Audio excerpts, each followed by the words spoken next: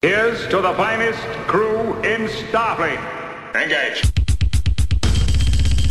Captain Jean-Luc Picard of the USS Commander Benjamin Sisko, the Federation Starbase, Deep Space Nine. Welcome to The Greatest Generation, Deep Space Nine. It's a Star Trek podcast by a couple of guys who are a little bit embarrassed to have a Star Trek podcast. I'm Ben Harrison. I'm Adam Pranica. Ben, I'm in my regular studio space, but you're doing a little bit of an away game, right? I am, yeah. I'm actually in my parents' basement, where all Star Trek podcasts rightly should be cast from. The spiritual home of The Greatest Generation, really. Yeah, I'm here in the Bay Area. I had some work, and the trip for work happened to kind of coincide with proximity to my father's 75th birthday. So we're going to go out to dinner tonight to celebrate that. Well, that's great. Happy birthday, Ben's dad. I don't know if I can say his name. Can I say happy birthday, Sam? Yeah, you could say happy birthday, Sam. Happy birthday, Sam. One of the greats. One of the greatest. Do you have like a special family restaurant that you go to for occasions? I know you've said a few times that that your parents-in-law have like their regular spot, but do your parents have a regular spot? They don't really. I'd say that to the extent that we do, it would be Chez Panisse, which is a legendary restaurant here in the Bay Area. But that makes it sound like we have lots of money, which we don't.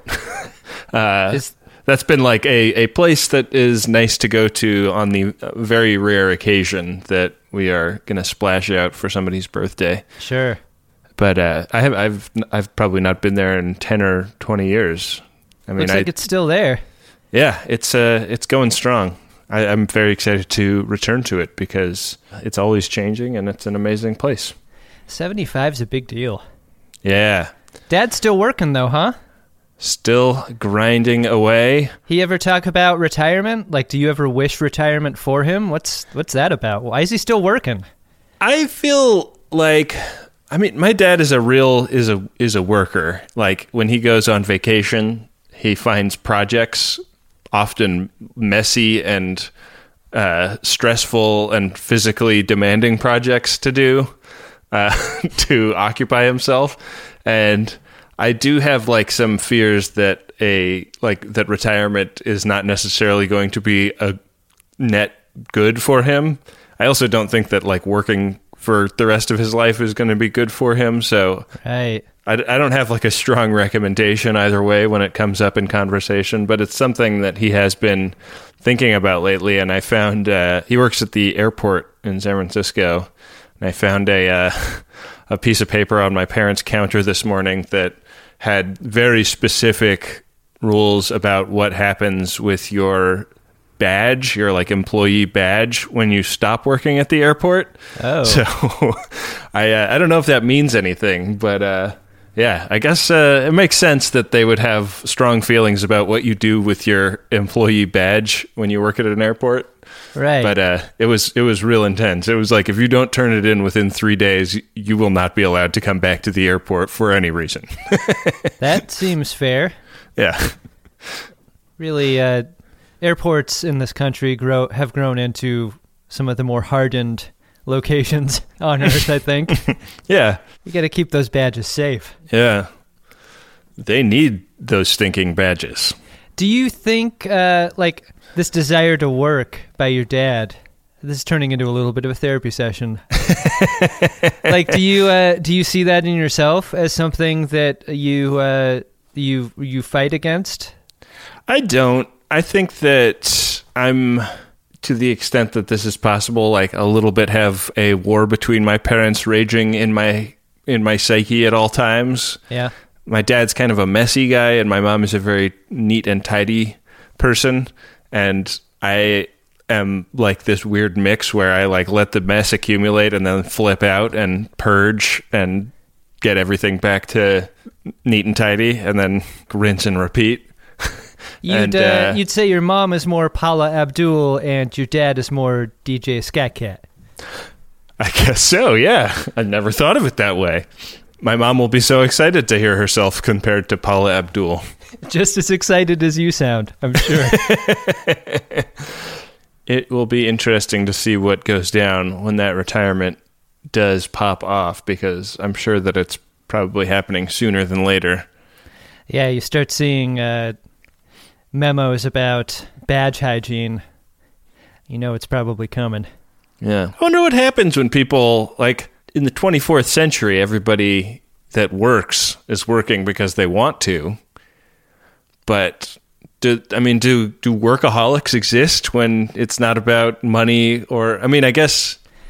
Scotty famously got a Winnebago shuttle and just went off to live on some tropical planet. Like, I think the idea of retirement exists in the abstract, if not. Well, Scotty always wanted to see Montana. Sure. The last square job that you had, we both had square jobs once upon a time. Do you remember that last day that you had, like packing up your shit and leaving, and how that felt? Well, the only square job I ever had, I had for about 9 months, and I was fired over the phone while I was at a funeral. So, oh, jeez, yeah. So, nice. Yeah, I don't have strong positive associations with having gainful employment. Right, and yeah, I don't feel real great about how I left my last job either. But I think it was mutually beneficial. Is that because you went around the third floor and left upper deckers in every single toilet? What's that called? Like a loving separation? Oh, a conscious uncoupling? Yeah, we had a conscious uncoupling. It became more and more clear that I was not... I did not have the temperament... after it took me 12 years in the same workplace to get to this point. So it wasn't like I was a shitbag for 12 years, but yeah, I think you wake up to the idea that a workplace isn't for you, and that's the time to go. And maybe your dad just hasn't gotten there yet. When I got that phone call, the lady said, "I'm calling to tell you that your position at our company has been eliminated." And I said, "What does that mean?" And she said, "Well, it means that you don't have a position because the position has been eliminated." And I said, "All right, but does that mean I work there or that I don't work there?" God, that is just some chicken shit HR speak, right? God, give me a fucking break. Yeah, like the way the HR department at that company communicated to employees was like either extremely condescending or entirely without the courage of its convictions, like one or the other. And about 4 months after I left, they had a big sexual harassment scandal with somebody in another department. So go figure. Yeah, that's great. Well, as ever, everyone already knows this. HR departments aren't on your side. No. They're there to protect the company. Yeah. Do you want to slip into something a little bit more Star Trek, Adam? Oh, yeah. I think I would like that very much. Let's pivot into a Season 2 episode 10. It's called Sanctuary. Do you realize how incredible this is? No, of course you don't. This episode starts with Kira getting in trouble for kind of slipping at work. She's getting in trouble from Cisco because she is kind of too focused on trying to personally save all of Bajor from all of its problems and not focused enough on like what her actual job is. What would you say you do here? I mean, you see this a lot in a professional environment. This is friendship masquerading as professional counseling. Like this is Cisco showing concern for a coworker because he's noticed. Like he's noticed she's slipping, and it also conveys a kind of intimacy between them that we haven't seen before because they're finishing each other's sandwiches. Yes, they're finishing each other's sandwiches in this scene on the regular. And that's a good shorthand for characters growing close, right? It is a good shorthand for characters growing close, and I think that this sort of feels like maybe a turning point for Kira and for her relationship with Cisco. Like, I think that she seems more comfortable in her role. You know, like in a weird way, her kind of slipping and not turning in work on time is a sign of comfort. You know, like I'll get this done when I get it done is a sign of confidence. You know? Yeah, and I think we've always viewed Sisko's management style as fairly inflexible. Like I'm struggling to think of a specific instance where like that would support that argument in any way, but he's very like thoughtful in how he manages people, and he manages everyone a little bit differently. And the way he manages Kira in this way is like he understands her challenges and not completing her tasks on time, and it's not the end of the world that she doesn't. He's also kind of busting her chops in a loving way, like yeah. The like, yeah, your voice carries. I know you've been on the phone all day with the Ministry of Agriculture or whatever. Like, I guess in the 24th century future, they don't install those white noise machines in their open concept office environment in ops. Yeah, those things really knock down the crosstalk noise that you get in an office environment. I've always I don't want to work in an office ever again, but if I do, I want my own office. I think that is the cost of doing business with me. If you're ever going to hire me on a full-time basis, yeah, I that's think going to be a part of my salary requirements is private office with lockable, opaque door. Yeah, I don't want to get caught jacking it at work, Adam. Yeah, I mean, it's going to take an office. It's going to take an opaque door. It's going to have to take fuck you money to get me off of this microphone, too. So, no rest for the wicked. Kira is just finishing up getting chewed out by Sisko when she's told that Quark needs her attention very urgently. Perfect. And she heads down to the bar where a Bajoran is playing the version of the theme song for solo flute. I didn't even think of the possibility that the theme song for Deep Space Nine might be an orchestral Bajoran tune. Yeah, I mean, I guess it makes sense that it might be. It's very, like, smooth jazzy, you know? Yeah. It's like, it's the Yanni at the Acropolis version of the theme song. John Tesh would be too loud and rock and roll for this, for this interpretation of the theme song.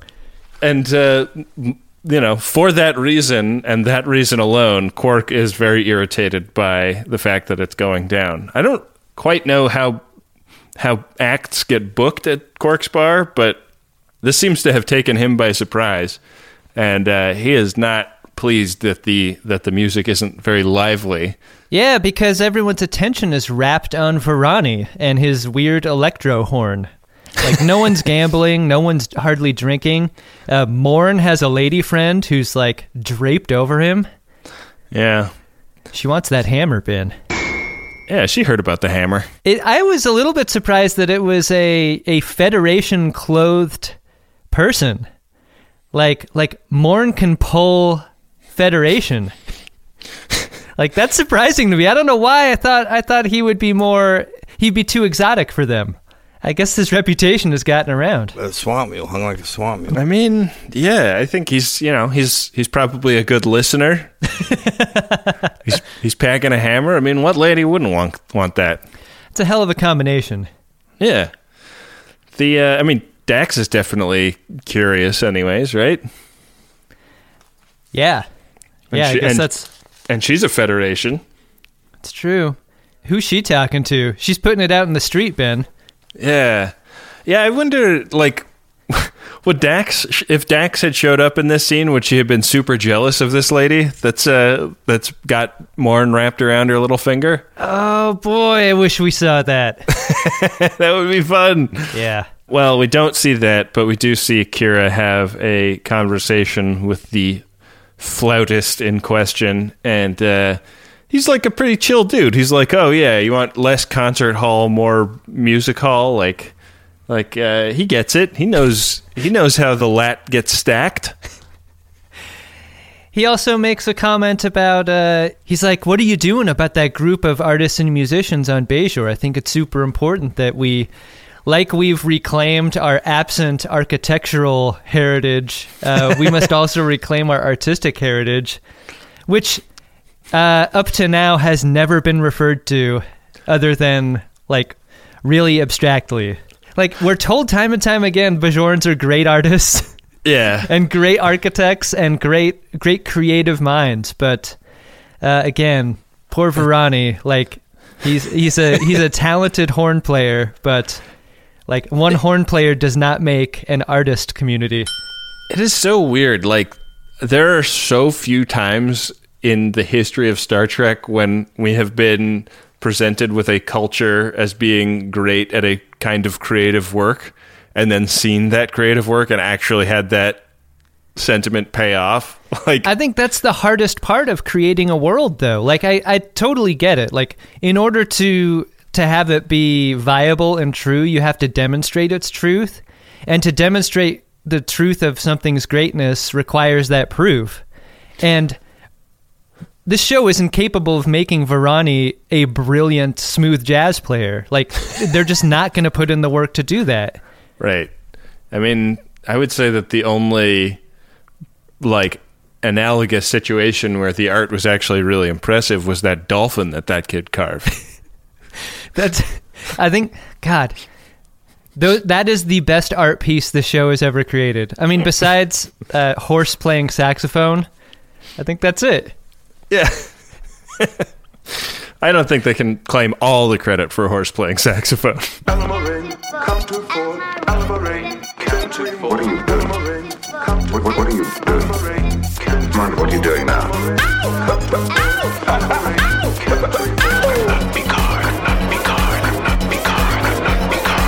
Back up in ops, Kira is just showing up from making all the peace down at the bar when an unknown and failing starship comes through the wormhole, and this thing is really on its last legs. O'Brien pulls an old school move and beams them, these aliens, off of their busted up ship right before it explode. And they materialize on the pad, and they're like they're kind of peasants, right? They've got peasant clothes. Yeah, they have peasant clothes and the complexion of the before picture in a Proactive ad. Yeah, this is an alien race that has not discovered moisturizer. Yeah, not great. I mean, I guess they're permanently middle school, right? They achieved warp travel, but they did not figure out how to take care of their skin. They had yet to discover peroxide. Their faces are the part of a house in House Hunters Renovation Edition that is definitely going to be scraped and repainted. They've got popcorn ceiling faces. Yeah. Yeah, I mean, it's great for acoustics, but not so easy on the eyes. I just have a general question. The episode answers this specific to these aliens, but it would seem that most people who travel through the wormhole do so by accident. These people, we come to find out, have been searching for such a wormhole and have a name for it and everything, but it seems strange to me. They have a Bajoran analogous legend about it, even. Yeah. It seems strange that so many people who come through seem so shocked to be there. Yeah, you'd think that word would have gotten out. Right. You know what the headcanon is for me is, like, once you go through, you don't want to go back. Like, how would news of that proliferate through the Gamma Quadrant if not for return trips from people, telling the tale? It seems like many of them might be staying, right? Well, those super kinked out guys with the muscly faces that Quark was dealing with came through and went back. Right. And this is another episode where, like, the Dominion gets mentioned and there's like a music cue and everybody stops and turns to the camera. Right. It's clear that the Dominion is scary and bad, but we don't really know anything else about it at this point, and it kind of seems like the writers probably haven't made that many firm decisions about what the Dominion is going to be yet. Yeah, it feels that way. What we do know is these guys are the Skreans, and they look like pioneer people. Like the women have pioneer hair, that severe, like sloping upward bangs situation, and then the dudes all have do-rags, like literal do-rags. They put the headband in, and they push it all the way to the back of their head, and then they push it forward again. Yeah, it's a look. It's a real look. And they are not easy to talk to, these aliens. Like, they materialize on the pad, and they are speaking an alien language that the computer just does not know what to do with. And that doesn't wind up being a problem for that long. It's like, it's almost like a conflict that they lost the conviction of, They were just like, fuck, I don't feel like running down this storyline. Forget it. The computer figures it out at this point, in Act 2. I'll argue something different.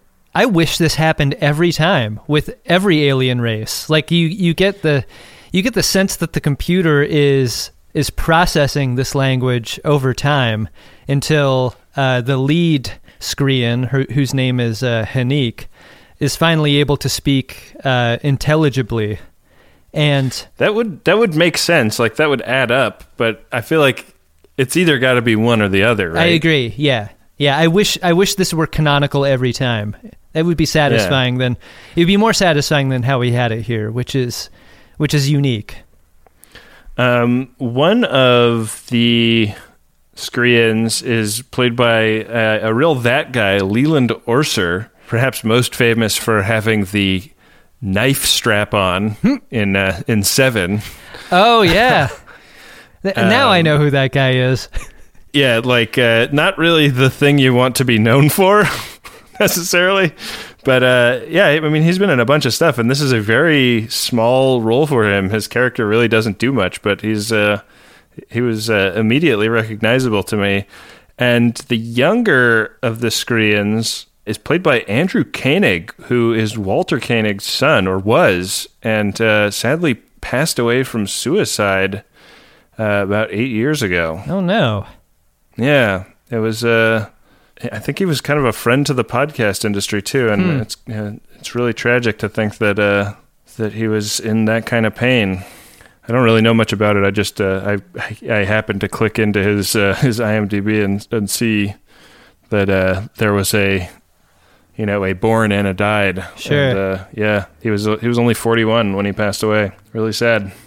Strap-on knife guy is such a bracing image that, like, if you're an actor of the type that we've described before, that guy actor. Wait, these are not the same dude, by the way. I know that. I'm going back to the first guy. I love the idea that you can be a middling actor and yet still have a credit that everyone knows. Everyone knows who that is if you go to see movies. And that is a particular kind of fame, I think, that is amazing. Yeah, you really have to, like, he must have had a lot of conversations with his management when he decided to take that role. Like this for sure will be, like, we know that, like, this movie stars Brad Pitt and Morgan Freeman. Probably a lot of people are going to see it, and your character is going to be very sad when we meet him because he will... Yeah, Jesus. Yeah. A brave thing as an actor to take a role like that. I think you got to take it. Like, I agree with the instinct to take that role. Because, like, you see him at the con, and he's got the banner in back of him. He's strap-on knife dildo guy. Like, that's, you know exactly who he is. You stop at his booth, you get the autograph, and you move on. Like, that, he's got to be con famous. That's a con famous role. Yeah. That could pay the bills for the rest of your life. They do a thing with the Skreans. Is there a 7-con? I bet you meet a specific type of person at 7-con. Yeah. Well, I bet you meet 7 different kinds of people. You meet gluttons, you meet greedy people. Tell you one thing about 7Con, Ben. You do not want to participate in the room block buy at the hotel. Like, I'm going to stay somewhere different.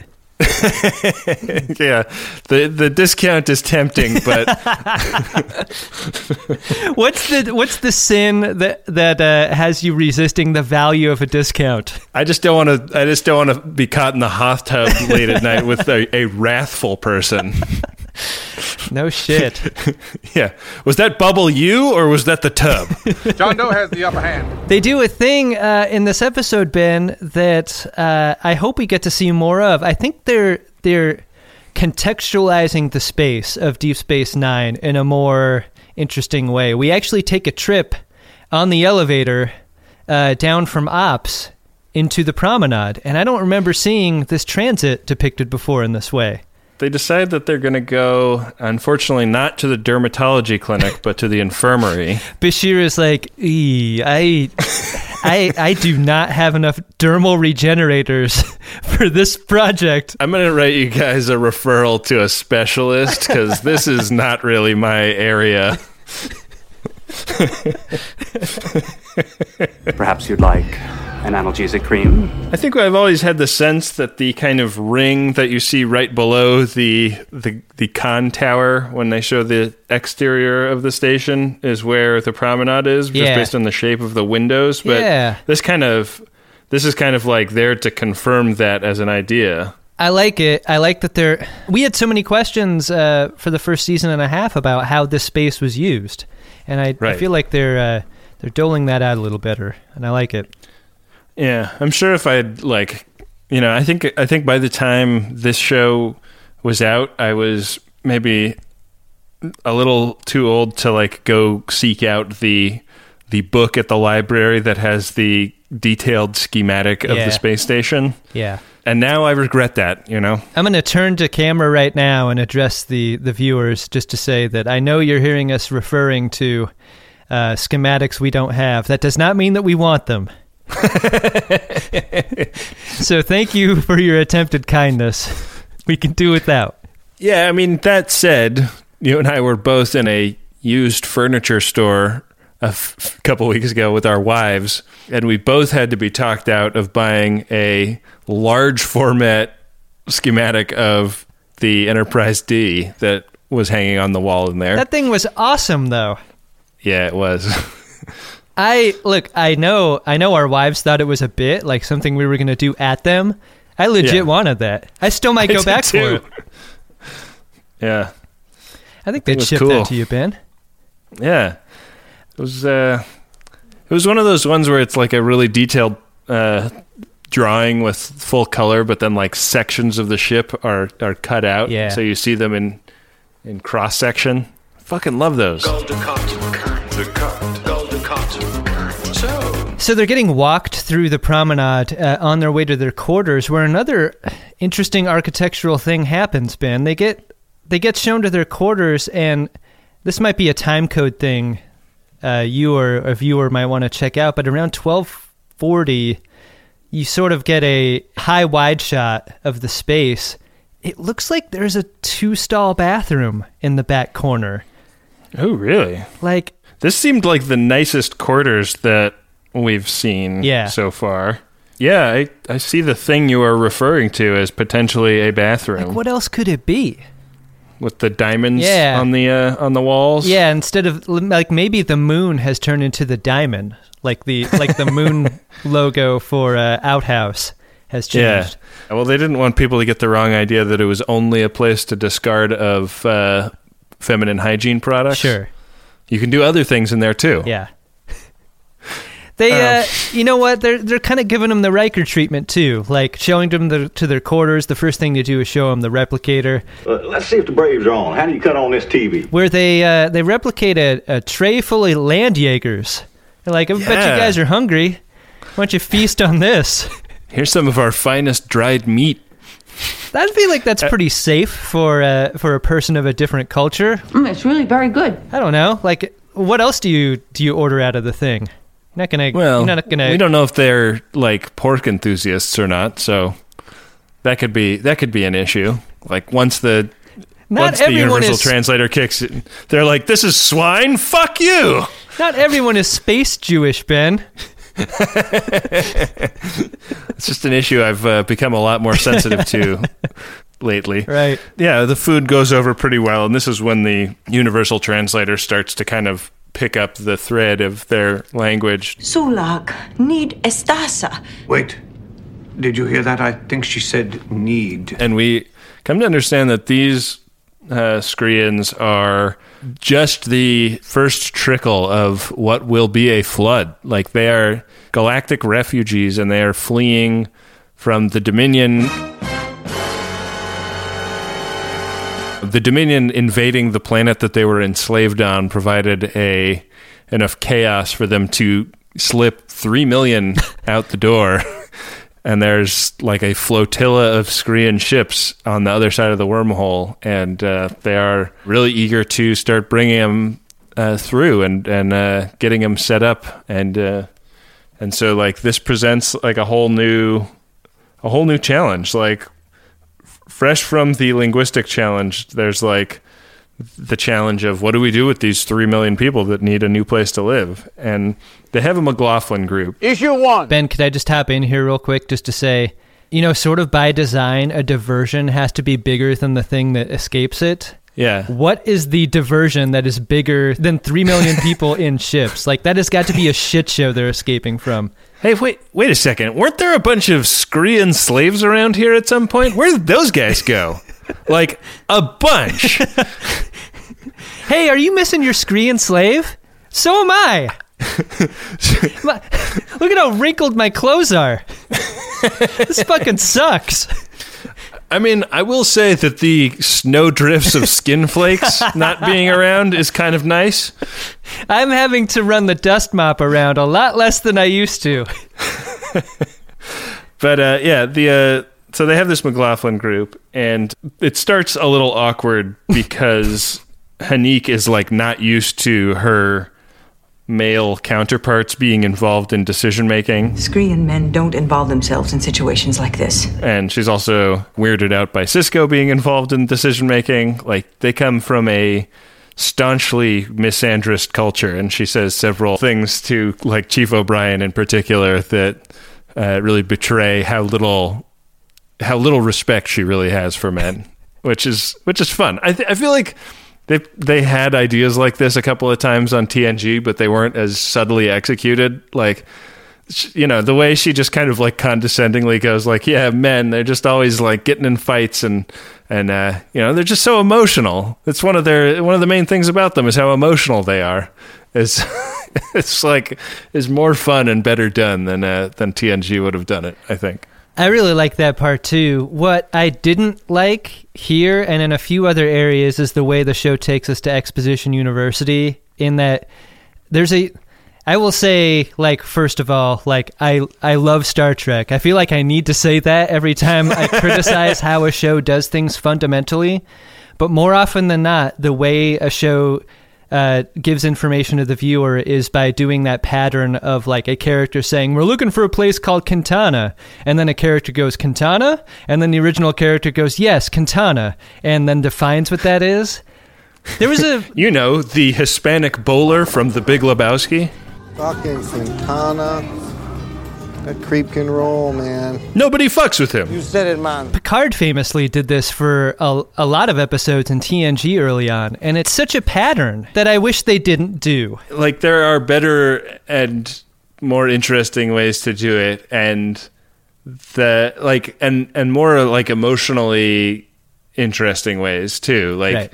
If they were like, well, let us, like, a lot of people come through this wormhole and don't realize that they're as far from where they started as they are. Let us like give you a little idea of like what part of the galaxy you've come out in. First up, here's the local inhabited planet. And they throw Bajor up on the screen, and they're all like, "What?" That would have been fun, right? Right.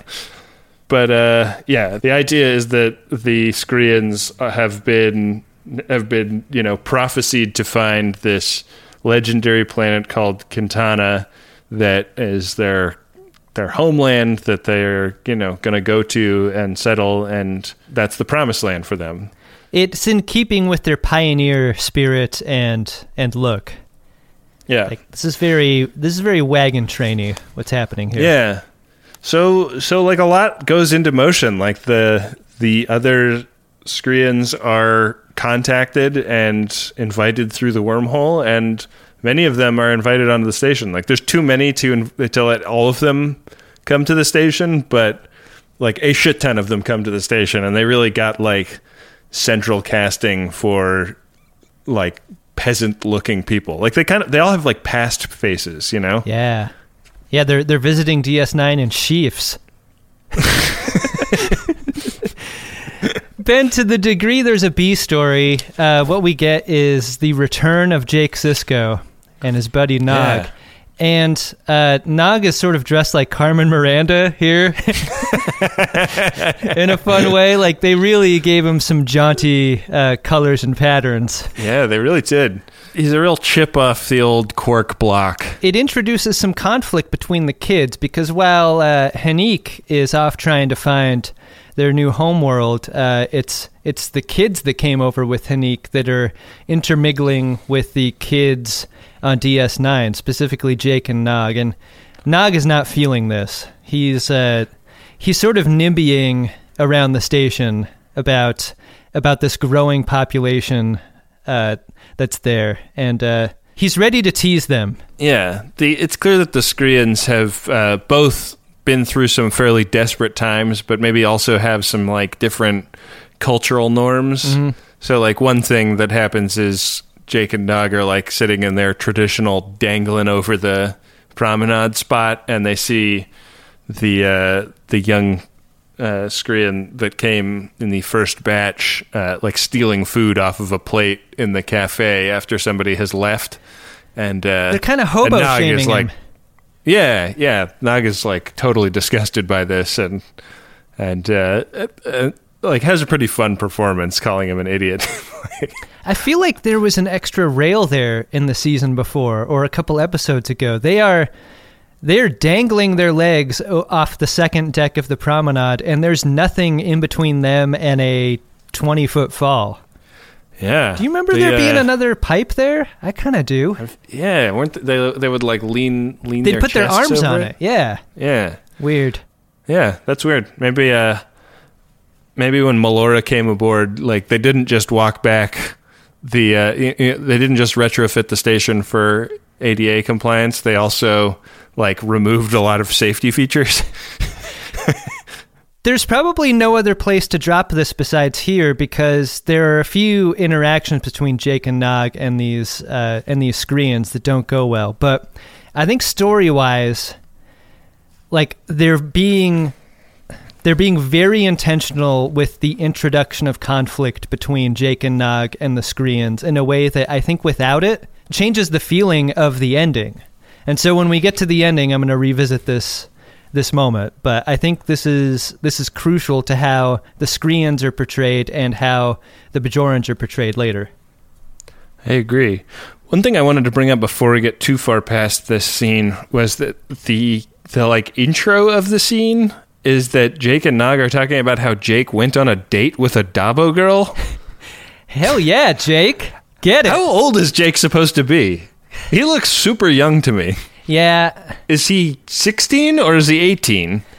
Well, here's the thing. Like, we might... Are Dabo girls 18 and up? Like, what are the employment regulations looking like here on Deep Space Nine? I kind of want to solve for the variable in not guessing what Jake's age is, but maybe instead guessing what the lowest age of a Dabo girl could be. And I'm going to guess like mid-20s. Right. Yeah. So if we're starting from there, like, even if Jake is 16 or 18, that's... Good job, Jake. Really punching above his weight class there. Really, like, what is that, like a July-September relationship? Is that what those are called? Yeah, I think that's what that's called, Adam. To be quite honest about it, I was in a pail. Mr. Bucket, I have to revert back to my living state. I don't use the bucket anymore. One other thing that's happening is sort of a blossoming, quote-unquote, romance between Varani and Hanique, because Hanique drops into, like, this. The overcrowded station has produced sort of a riot of activity in Quark's bar. A lot of these Skreans are hanging out there, and one of them is Hanique. Quark is not pleased by this because they're poor and therefore not really contributing to the bottom line. He's selling a shit ton of PBR in cans for $3 a can when he wants to be pushing the top shelf liquor. And they're not even tipping. And Hanique is having like a bunco meeting with a couple of her compatriots. And they're sort of like throwing the leadership crown at her. They're like, you got us here. Why don't you take us the rest of the way home? I'll do the best I can. Which is not really, I think, the right way to handle this story problem. Like, she comes on the station saying, like, I'm just a simple farmer and not the leader of my people. For that, you'll need to talk to somebody else. She refers everyone to the Skrean help desk when they have questions. Yeah, but then the Skrean olds are just like, hey, why don't you be the leader? Like, power is never thrust on people like that. I honestly think, like, the more interesting thing, and maybe it was just a efficiency issue, would have been if she kind of claimed leadership. Like, I found this, and now I will lead our people to Quintana, and, like, from humble beginnings come great things, kind of a character. She never Vedic wins it. Yeah, right. Yeah, I agree. Another thing that happens here is Varani kicks it to Hanique and, like, gives her a mixtape. He's like, hey, I noticed you noticing my smooth jazz standards. Here's a couple of my tracks. And then, like, like a guy on the street, like, waits to be paid for the CD he handed her. Yeah, you like hip hop? Yeah. You like hip hop, sir. And it sort of teases a burgeoning romance that doesn't really get paid off. Like, I saw romance here, but I don't know if I was just seeing too much into it. I think that, like, he is... Like, that character is written into the show for a very specific reason, the character of Varani. Yeah. And I think mainly that reason is just to, like, give an opportunity for there to be some exposition surrounding what's going on with Bajor lately, which is not really necessary, you know? It's that 90s TV thing of, we have to assume that somebody is sitting down and watching this as their first episode of this show ever, you know? Well, this is not skipping to the end, but it's teasing the end. Like, I think Varani accomplishes the goal of dropping breadcrumbs about need on Bajor, because in the very beginning, he's like, look, Bajor needs, you know, to reclaim their heritage. They need to establish these places where artists can grow and flourish. We need to rebuild from what the Cardassians have done to us. And... you know, in the end, a major reason why Bajor does not accept the idea, their asylum request is the lifeboat problem. Like, we have our own needs, and I think Varani has to tease this throughout, so it's not just a surprise at the end when the Bajorans push back on the idea of them colonizing. Yeah, but it's really low key. It's subtle. It's weirdly subtle. So back to the kids, they are straight up fighting with each other. Like, it's the sort of high school hazing that involves, like, stink bombs and wedgies, and Quark ends up, like, saving Nog's ass a couple of times. He actually, like, Teen Wolf growls Tumac, you know, in defense of Nog, like, in a promenade hallway, in a way that's kind of fun. Like, I think he has to go down and bail Nog out of Odo's office by saying, like, this is not going to happen again, and then the next time Nog sees those kids, it turns into a 1950s rumble. Yeah. And Quark is the one to break it up, but he's like hissing. They're both. Have Ferengis hissed like this? It's because it's like it's very it's a very staccato hiss. They both keep going like. I can see the Skreans don't bother to teach their children manners. I like that we're getting a library of Ferengi sounds. And I don't mean like for the show. I just mean like canonically. It's fun. It's fun to see them get colored in a little more. Yeah, so with the power that has been thrust upon her, Hanik comes to Kira, and she's like, hey, great news. Your planet is actually Quintana, the planet we've been looking for. So we'll be moving in shortly, and it's like Kira eyes to commercial. And when we come back, the provisional government have sent up a monk and a functionary to explain to the Skreans that is not necessarily what Bajor had in mind. I got to tell you, Ben, like whenever a decision is out of your hands and decided by someone else, and that someone else begins their answer with, we've thought long and hard about it, that answer is normally no. This decision was not hard to make. We don't know you. We don't trust you. We're trying to make Bajor great again, and we have decided to build the wall. Well, here's where I think we may come down on opposite ends of the argument here. Like, the idea that the Skreans want to emigrate to Bajor, is seen by the Skreans as a benefit to Bajor. But yeah, the Skreans made no effort to like the essential conflict between emigrators and the places that they wish to emigrate on this show is that like there's no room. There's a lack of resources.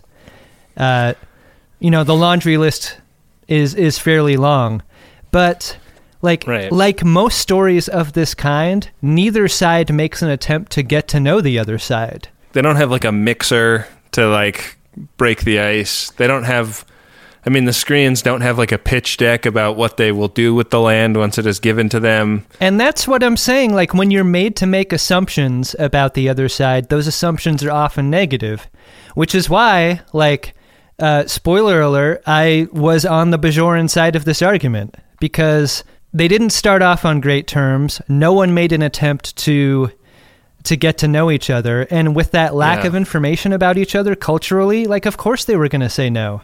Well, it was also a weird request because it seemed to me that the Skreans weren't really interested in, being friends with the Bajorans even. Right. They just wanted free land and land that wasn't otherwise occupied. They wanted to be isolated amongst themselves, but on Bajor, which is not really, that doesn't seem like a good way of solving the problem of accommodating 3 million people that need a home. Yeah. Especially in the context of, hey, we found a planet that is perfect for you guys. There are apparently enough planets that they're like, okay, well, we found an empty planet that's got arable land, and it's yours if you guys want it. And they're like, no, we actually want the one that is already spoken for. Yeah, and that's not a good look for them. No one wants to go to Draylon 2. It's not because it sounds like a prescription inhaler. It's just because they'd rather be on Bajor. And that's not a good look for the Skreans, I don't think either. Yeah. They're hostile to the idea of any other place but Bajor, and it's an interesting story to have portrayed them in a more sympathetic manner, but it was very hard for me to muster sympathy when things like Tumac big dogging Jake at the Replomat happen. And this goes back to that conflict between Jake and Nog and the Skreans, which is if the Skreans were more chaotic good instead of chaotic bad, the ending I think would have resonated far more deeply. Yeah, it's sort of a weird episode because it kind of presents itself as a metaphor for immigration, where a group of people who, want to make a better life for themselves by moving into territory that they are not traditionally occupying is a problem that all the characters have to grapple with, except for by introducing Draylon 2 to the equation, they kind of make that not what it's it ceases to work as a metaphor for immigration in our time when that's there. They could move to Bajor, but they could also just move to this other planet which nobody would mind. Like, yeah, the Draylon 2 kneecaps the perfect metaphor of the show. But then like the other thing it could have been, which is that they are like mirror Bajorans, where they have been told that their destiny is to live on Bajor. And I don't think that quite works either, because they don't, like, there's like, she has like a bad emotional reaction to being told that it's not going to work out. But then it's just like, okay, well, I guess we'll go to the other place. You know, it's not move to Bajor or they're like all 3 million of them are going to be dissatisfied forever. You know, like they get over that pretty quickly. Yeah, I mean, it's basically like, hey, this, like, we know you think this is your promised land, but you're not welcome to it. So fuck off. Oh, really? Oh, cool. Okay. All right. Bye. That pivot was in the last 3 minutes. Like, we get the decision at the panel, we get the single brass instrument of denied asylum, and then we get Hanik totally big dogging Kira and calling Bajorans frightened and suspicious before leaving. And that scene made me feel like, fuck you, Hanik. Like, you didn't try at all. You were basically a jerk the whole time. Don't come to my porch trying to sell me magazines and then be a dick about me not wanting to buy your fucking magazines. Like, are you speaking from experience, Adam? That was like a terrible comparison, but like the Bajorans could have handled this more delicately. But I think Hanik is totally out of line with her like guilt tripping Kira over this. Yeah. But like, to her credit, Kira is a feeling person and she felt bad about it. Morn. Sweet. Morn. You here, buddy? Morn. Stop. Hammer time. The other like thing that happens toward the end of this episode is that Tumac and a couple of his buddies, I guess presumably the ones that were in the rumble with Jake and Nog, steal a ship and light out for Bajor and actually get in a dogfight that is represented by dots on a screen. Yeah. And it's like, this is some old school jaking right here. Yeah, like Jake Sisko safe on the station, but shuttlecraft's getting jaked, right? And getting in fights, and there's a real tense scene where, you know, Hanik is trying to talk him out of going to Bajor, and you know, Kira is on the radio trying to get him back, and Sisko is radioing up the military on Bajor and saying like, this is a kid, he's just lost his way, please don't shoot his ship down. And turns out that the ship was so ramshackle that when Tumac fired on the Bajoran defense craft, the phaser he fired lit his engine on fire and it exploded. So I mean, I think that tempers like how mad you can be at Hanik for being a little bit shitty to Kira on the way out, because she did just kind of lose her son.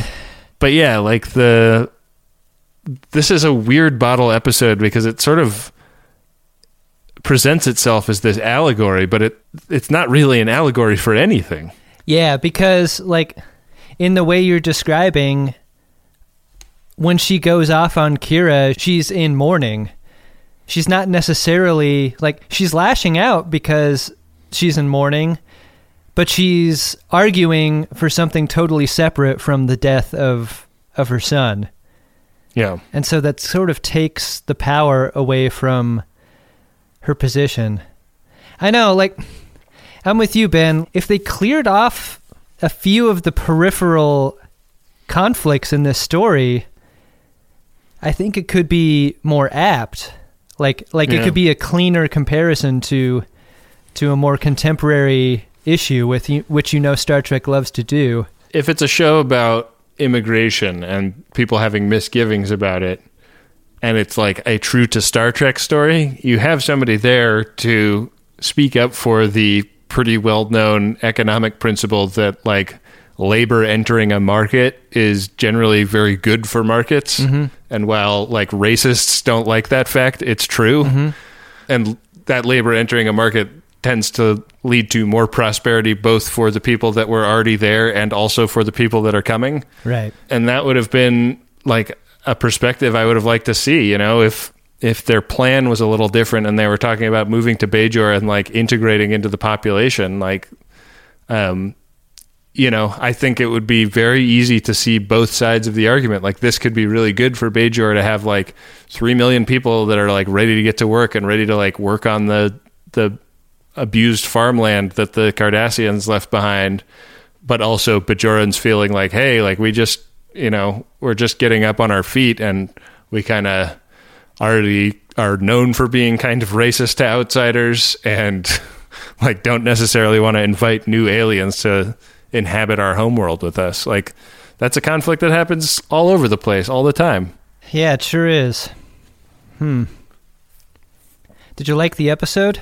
All that said, I did kind of like the episode. Like, I don't think it works as an allegory for anything, and I don't really think it's about a contemporary issue, even if it kind of wanted to be. But I liked the characters, and I liked there's a lot going on in the episode, and it's fun to see like both the high-minded diplomatic stuff that's going on with the government and Cisco and Hanik, but then also seeing the mirror of that happening like down where the regular people hang out with Jake and Nog, and, you know, Quark being pissed off that it's affecting his bottom line that these people aren't paying for drinks and stuff. Like, right.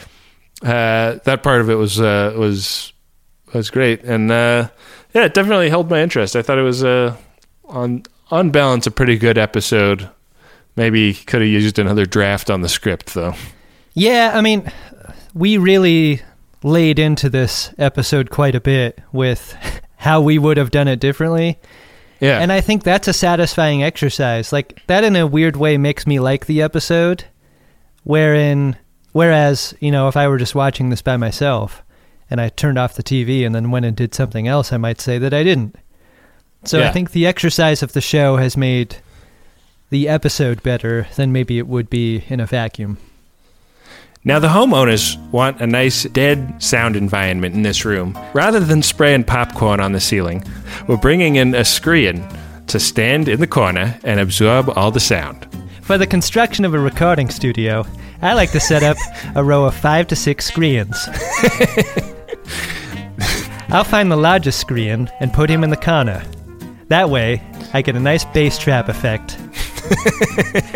And my voice will create that awful slapback sound. The high coefficient of surface area will allow sounds to dissipate in a natural way with low amounts of reverb.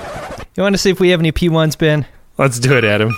Priority 1 message from Starfleet coming in on secured channel. Need a supplemental income. Supplemental income? Supplemental. Yeah, it's extra. The interest alone could be enough to buy this ship. All right, Adam, our first Priority 1 message here is of a personal nature. It is from Viewers for the Ethical Treatment of Poorly Written Star Trek Women. And it is to our benevolent podcast overlords, Ben and Adam. Boy. Is it possible for you to be both on the board of ETPWSTW and also a podcast overlord, or is that a conflict of interest? I don't know, man. I never thought of myself as an overlord, so yeah. Or a board member for that matter. Yeah. It goes like this. Devoted military spouse. Educator who stands up to religious extremists. Woman who has to, for some reason, still replicate all family dinners. Wife of man with death wish. Solid dick joke maker. We know Keiko is a terrible shrew of a wife who Miles hates. But what this presupposes is maybe she's not? Hate the pot, not the plant. Hashtag AO Keiko. AO Keiko.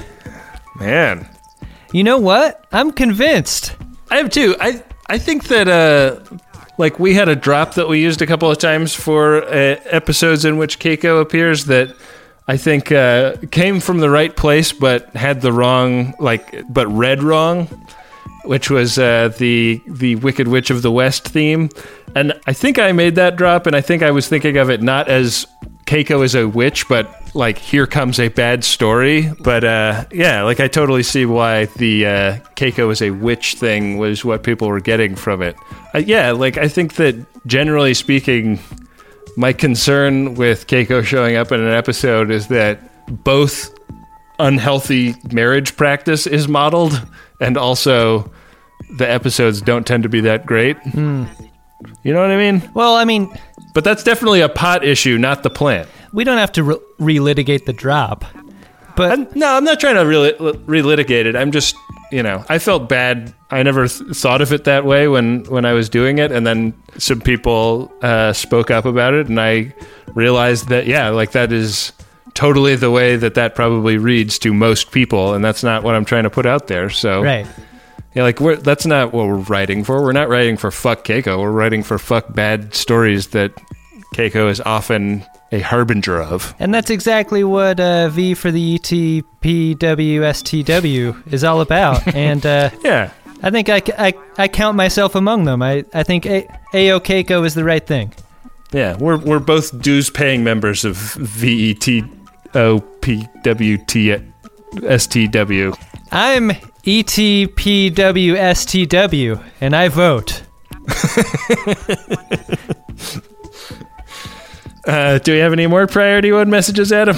Ben, our second Priority 1 message is for Glurb. At least... I didn't know that the Priority 1 message music went on this long. It's for Glurb. At least I think that's your name. You're the guy that stops by from time to time to fuck Raz. You might have guessed it, Ben. This message is from Plavim. The message goes our like old this. Friend Plavim, it has been so long. Message goes like this. Well, we can all agree that Raz is a terrible person in all ways. FMK, Plavim, Raz, Glurb. I was serious about my offer. are we to play FMK with Plavim, Raz, and Glurb? Look, I'm gonna say this. I'm gonna be the Switzerland of Raz and Plavim.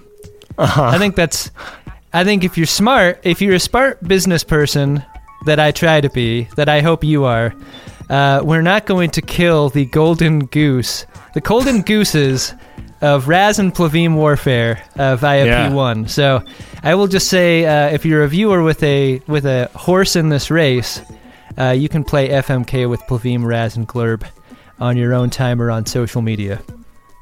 Yeah. Who's Glurb, though? Well, I think we know from the message that Glurb is the person who's fucking Raz. Were you listening to the message, Ben? Yeah, but is it a new name for a person that we've already encountered, or is this a new challenger has entered the ring? Glurb's the Raz fucker. I don't need to know any more than that. So Glurb is firmly Team Plavim, is what you're saying? That's what I'm contextually getting from this message. Man. Well, I remained perplexed and delighted. Well, messages of delight, perplexion, or anything in between can be created over at MaximumFun.org/Jumbotron, where personal messages are $100 and commercial messages are $200. They are, as ever, a great way to help with the ongoing production of this program. Sure are. Gotta get that, go press that. Get that, go press that. Am I right? Yeah. Am I right? Boy, do I love a microdose gummy from Lumi Labs. I'm running low, so I'm going to head over to microdose.com pretty soon and put in another order. Microdosing is a technique I use to steer my mentals in a preferred direction several times a week. And I just love it because you can really predict what is going to happen and to what degree it is going to happen, because these are very low-dose cannabis gummies that give you an entry-level dose that help you feel just the right amount of good. And they've been super loyal as sponsors to Greatest Trek and Greatest Gen, so I hope you will give them a try. Get 30% off your first order plus free shipping today at microdose.com. Promo code SCARVES. It's available nationwide. That's microdose.com. Promo code is SCARVES for 30% off and free shipping. Microdose.com, promo code SCARVES. You might have heard us talk about Squarespace before, and you're thinking, what do I need a website for? I already have a bunch of profiles across the different social medias. But isn't it time you had a place online that wasn't owned by a social media company? How about you take control of your online identity with a website of your own? For that, there's Squarespace. With Squarespace, you can buy a URL and build a customized website with your name and not a giant social media company's name with your name attached and a bunch of numbers at the end. With Squarespace, you can have a place on the internet personalized to your aesthetic that lets you tell people about who you are instead of an algorithm. And the best part is, you don't have to be an experienced designer or a web page creator to make something great, because Squarespace is always there for you with their award-winning 24/7 customer support. Don't settle for being another company's product. Be your own product with a website that's all you with Squarespace. Go to squarespace.com for a free trial, and when you're ready to launch, use the offer code SCARVES to save 10% off your first purchase of a website or domain. That's squarespace.com. The code is SCARVES. Think it, dream it, make it with Squarespace. Back for another game. You know it. What's going on? Just one more week till Max Fun Drive. Hard to believe. It's been a heck of a year since the last one. We're now a worker-owned co-op. We raised $50,000 for charity last year. And we've added a bunch of awesome new shows. But do you think we're ready to do it again? Absolutely. Lovely new gifts are lined up. The episodes will be amazing. And wait till everyone hears the bonus content. Yeah, plus they know to go to MaximumFun.org/newsletter, so they're getting all the news. Oh, like that Meetup Day is on Thursday, March 21st. Then what's bothering you? Me? Oh, nothing. We're all set for Max Fun Drive to start on Monday, March 18th. I just didn't want you to see this coming. Check. What? Hang on. Most of the plants humans eat are technically grass. Most of the asphalt we drive on is almost a liquid. The formula of WD-40 is San Diego's greatest secret. Zippers were invented by a Swedish immigrant love story. On the podcast Secretly Incredibly Fascinating, we explore this type of amazing stuff. Stuff about ordinary topics like cabbage and batteries and socks. Topics you'd never expect to be the title of the podcast. Secretly Incredibly Fascinating. Find us by searching for the word secretly in your podcast app. And at MaximumFun.org. Get that gold press platinum. Get that gold press platinum. Gold press platinum. That's a lot of Yamak songs. Hey, Adam. What's that, Ben? Did you find yourself a drunk Shimoda? Drunk Shimoda! My Shimoda is going to be Quark for this episode, because if you're basing your Shimoda on like efficiency, like in a miles per gallon kind of way, if there's a like Shimoda per minute ratio, Quark is barely in this episode.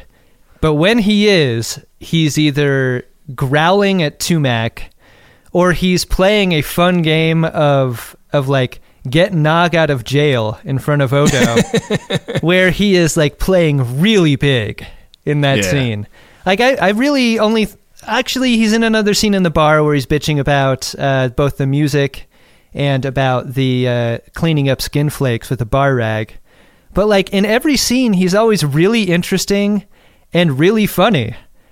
And like I think there are probably many choices for Shimodas in this ep, but Quark has mine. What about you, Ben?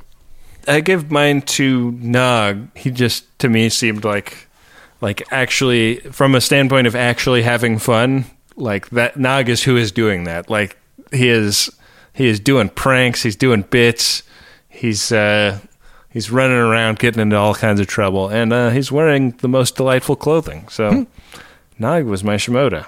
What do we have coming up on the next episode? Well, if you give me a second, I'll find out. Hurry! Well, the next episode, Adam, is Season 2, Episode 11, Rivals.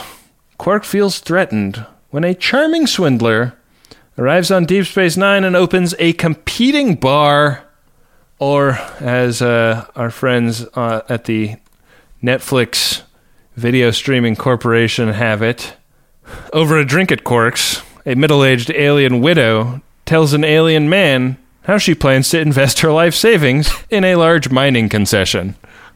That's great.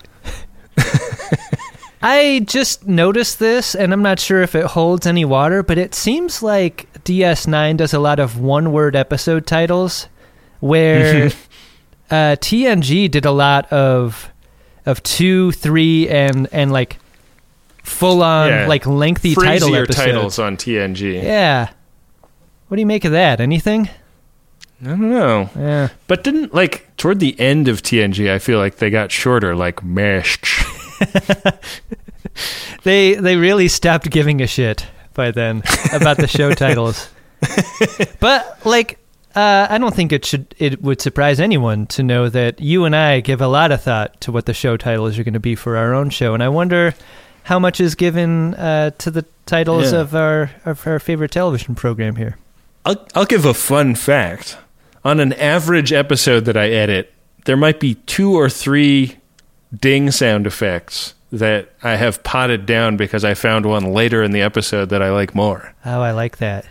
So it's still in the timeline, but I just don't bother cutting it out. I just lower the volume to 0. You know, I like your idea of like auditioning them against each other. What I end up doing is like carrying the ding over like forward as I edit, and I almost never go back for one. If it's either better or it's not. So yeah, there's a little behind the pod there. Remind myself what the ding was, you know. Well, anyways.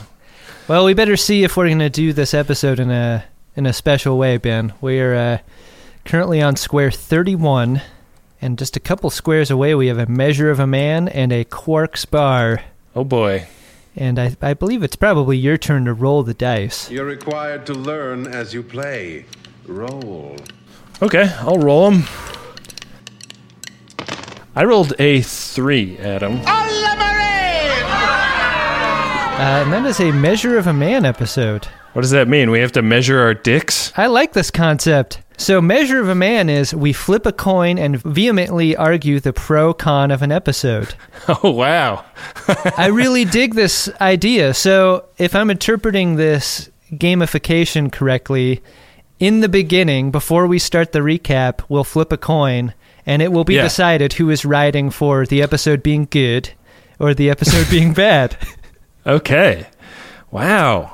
Looking forward to that. That's like a whole new thing. Here's what I'll say about this. I think for most episodes, you could make a very strong case either way about the goodness of an ep or the relative poorness of an ep. And I'm excited to have that sort of programmed in for this one. It'll be like the even Stephen, Stephen Colbert versus Steve Carell argument episode. Good call. Yeah. Well, how do we end the show? We end the show by thanking our legions of listeners who go to MaximumFun.org/donate and becoming true friends of DeSoto. We had a great Max Fun Drive, and we really appreciate everybody who did it then. And if you want to get that sweet bonus content by doing it now, you can. That's right. We also want to thank Dark Materia for our original theme song, and Adam Ragusia, who has customized it and made all kinds of new and great theme music for us. He's chopped and screwed it, right? Yeah, chopped it, screwed it, flipped it, smacked it, rubbed it down. Oh, no! And we want to direct people to the Greatest Gen hashtag on Twitter. And there's a Greatest Gen subreddit. There's also a Greatest Gen Facebook group. Those are all awesome and lively places to joke around with positive non-assholes on the internet. And that's pretty cool, because where else does that exist? Very few places. Not on these mics, that's for sure. The one thing I've learned from our social media groups is how much better those people are than me. They are better than you, Adam. Also better than you are the people at MaximumFun.org who help us every week put these episodes together. We really appreciate all of their support. That all being said, we'll be back at you next time with another great episode of Star Trek Deep Space Nine, and an episode of The Greatest Generation Deep Space Nine that I will either love or hate, depending on the flip of a coin. Yeah, this will be fun.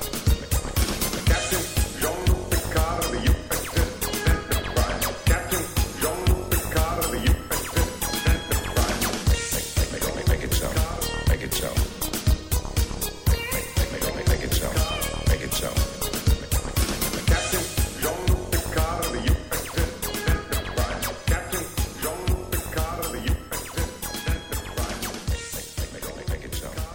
so.